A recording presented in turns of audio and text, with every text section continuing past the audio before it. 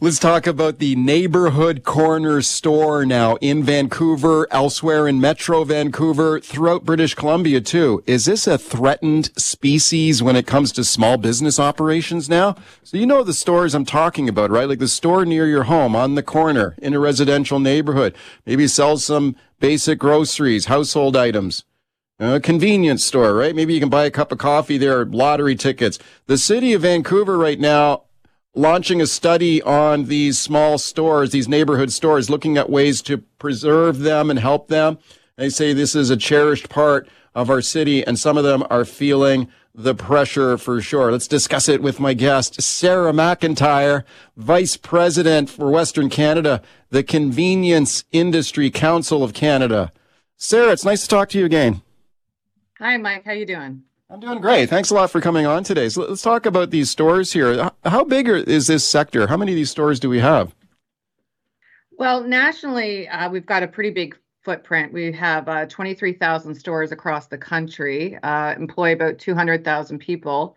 In British Columbia, numbers are still pretty big, 2,200 stores, 19,000 people are directly employed in the convenience sector. And we do a lot of tax collecting for the government, $1.6 billion just for the provincial government alone in fuel, lottery, and tobacco taxes. Are these often run by family? Are these family businesses in a lot of cases?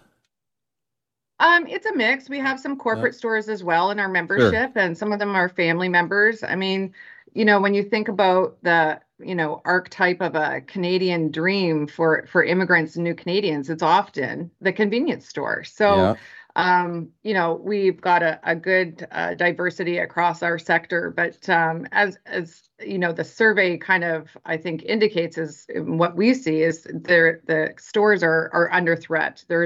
We've seen a number of them closing throughout British Columbia. In fact, I think in the past 2 years, we've seen a 4% decline in the number of stores throughout the province. Oh, wow. Okay. That's very interesting that's the direction we're going in here. Why is that happening?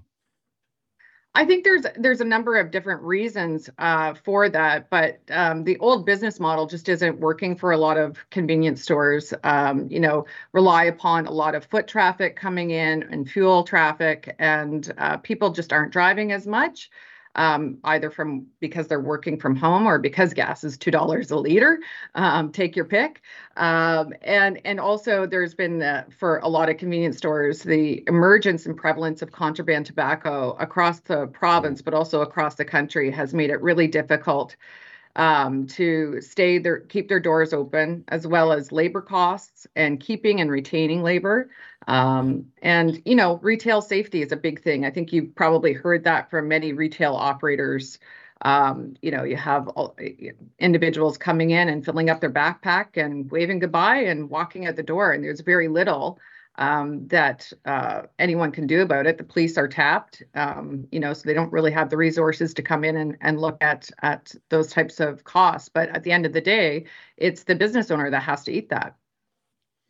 Speaking of Sarah McIntyre, Convenience Industry Council of Canada, talking about the plight of the neighborhood corner store, convenience stores in Canada, as you heard Sarah describe there, on the decline. I really want to dig into that issue around contraband tobacco. We've discussed about that on the show in the past, Sarah. Also, some of the shoplifting and robberies that we're seeing in some stores. Let me ask you real quick, though, on the cost of running these businesses. Like we just talked about the number of fees and taxes that are set to rise in the city of Vancouver. You got such expensive real estate. I mean, it must, the input cost to run a small business like this must be going up. Oh, absolutely, especially in urban areas, but really across the province. Real estate, as you say, is the biggest driver, but also labor, and then all these taxes and licenses and fees. In fact, the city of Vancouver is looking at for convenience stores that have fuel stations, increasing their business license to $10,000 if they don't put in certain EV stations. And some of these guys don't really have the space for EV charging. So they're kind of put on a rock and a hard place. Oh, my goodness. Okay, let's talk about some of these other pressures you described there. First of all, so shoplifting, and in some cases we get some violent confrontations, like literally armed robberies here. Let me play a clip here for you, Sarah. This is Jake Curry. Okay, so he's a teenage store clerk, works in a local convenience store, corner store.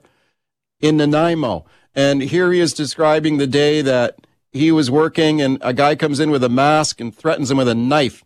And he fought back with a baseball bat. Have a listen to this. That's when the 14-year-old, who happens to be 6'3", 300 pounds, saw the mask, then the knife, and instinct took over. There's a bat just right down here, and I reach for it, and that's my swing from the left. Yeah, okay, so he took a swing at this guy, knocked the knife out of his hand, and the robber turned around, chickened out, and just ran away. Have a listen to one of the customers in the store here, Gary Robertson, who's just fed up with this. Here he is speaking to Global News. It's frustrating. All the people in the community who enjoy shopping at local shops, that's all put in jeopardy when people decide that they want to rob places and make it less profitable or even more dangerous for somebody to own a small business. Okay, Sarah, what are you hearing from your people on this in terms of like shoplifting and that kind of thing going on? Yeah, no, it's a great point. And, we're hearing it even from customers that are coming into the store that they'll change their behaviors or not coming into a convenience store in the evening hours because they're not feeling safe in the store. But as a business owner, how are you ensuring that your employees are safe? So most of our members have an observe and report policy. They don't want to see any escalation for risk of violence or, injury. But, I've heard a few stories where, there was this young girl, second day on the job. She goes out to, where they keep the windshield washer fluid in those plastic bins by the gas pumps, goes to unlock that. Somebody was sleeping in there, wakes up abruptly and ends up clocking her in the face, second day on the job, and she's off in an ambulance. And obviously she's not coming back to work at that location. So it's a ripple effect when you have issues with addiction and homelessness and lawlessness, and it spills into the convenience store, it spills into the retailer. And so how are you able to maintain staff when those are the types of conditions that they're facing? I, as a kid, worked at a Becker's in Ontario in high school, and it was kind of the job that you had when you were in high school. And now I think a lot of parents are kind of questioning, when are the hours and what are you going to be working when you're in a convenience store? So it's something that we need to work with policing agencies. We need to work with our elected officials. It has to be a priority. It has to be addressed. Yeah. And it's not just a simply cost issue. It's obviously a safety issue for employees. For sure. Let's talk about this contraband tobacco issue now, because this is an issue we've talked about on the show before. And I know that for a lot of these small stores that tobacco sales are a big part of the revenue and the business model there. But when you are competing against sort of black market cigarettes and people can buy super cheap tobacco and super cheap cigarettes, yeah, good luck competing against that. Let me play a clip here for you. This is Weldon LeBlanc from Crime Stoppers on an earlier show, talking about the appeal of black market cigarettes. Let's listen.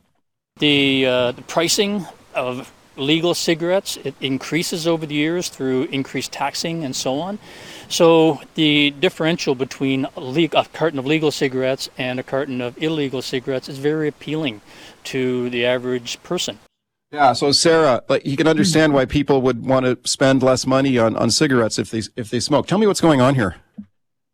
Yeah, I mean, it's a huge, huge issue, and it's one that's it's not just BC specific. It's across the country from Newfoundland to here. And in fact, we're going to have a report looking at the size of the contraband tobacco market in the country in BC, Ontario, and Newfoundland in a couple of weeks. So hopefully I can come back on and dig into the numbers with you then. But it's not just revenue that the provincial government's losing in tobacco taxes. It is hitting the individual convenience store operator when somebody down the road or even online can offer a carton of cigarettes for $60, whereas our convenience retailers, the price is $175. So, everyone's got these inflationary costs. You just had, everyone's facing the pinch. So you're looking to save some money. It's not a hard calculus for the consumer and for the smoker. The difficulty and the frustration for our members is that it's going and growing unabated and unchecked and unnoticed and not really a priority for government. We've been trying to reach with this provincial government, specifically here in BC. And I can't even get a meeting. I've been trying to get a meeting with the minister responsible since I joined this organization in December. Won't meet with us. And it's resulting in, us talking about that 4% closure rate across the province. That's directly why. Now, that's very interesting. I wonder why. Like, are there sensitivities around like indigenous interests here? Like, because I guess there's a popular belief a lot of this black market cigarettes gets smuggled through First Nations reserves, especially around the border. Is that true? Yeah, I think that's part of it, Mike. But I think that's a superficial understanding of the issue. I mean, most of the cigarettes are produced on reserve, but it's organized crime that's actually distributing, networking, and profiting from contraband cigarettes. Whenever you see a bust in the news where there's contraband tobacco, like a lot of it, there's always guns involved, there's always cash, and there's always cocaine or fentanyl or some other more illicit drug that's accompanying it. And the reason for that is nobody busts contraband tobacco, so the risk profile is low. It's 8 times more profitable than cocaine. And so these groups are using contraband tobacco to buy their guns, to buy other illicit drugs. So it really is all connected. Community safety, organized crime, and contraband tobacco and your convenience store, unlikely characters together, but it's all having a ripple effect. And we're seeing no action whatsoever from this provincial government. Well, they should be acting on it because this is hitting their bottom line too. Like if we take a look at the impact on provincial tax revenue when this kind of black market is flourishing, that's a big hit. So I'll play one more clip here for you from Weldon LeBlanc, Crime Stoppers here, commenting on that point. Like how much is this costing the province in lost tax revenue? Contraband tobacco. Let's listen. Tax revenue is important to fund a lot of the social programs that we depend on. So when you have a trade as big as the contraband tobacco trade, it makes a significant dent in the revenues that come into the province. Okay, Sarah, your thoughts. You think the province would be more concerned about this right now? Yeah, I mean it's not just $1,000 or $100,000. We're looking at in a few years that's about $200 million that the province is just letting sit on the table and not have any enforcement trying to collect that money. So those are things that can have extra police officers, extra firefighters, extra paramedics. I mean, we're entering a phase where budgets are getting tighter and costs are going up and the government has to make choices and priorities. You would think revenue and would be a priority, but we just cannot get any traction whatsoever. Sarah, thank you for coming on today. I appreciate it. Okay, thanks so much, Mike.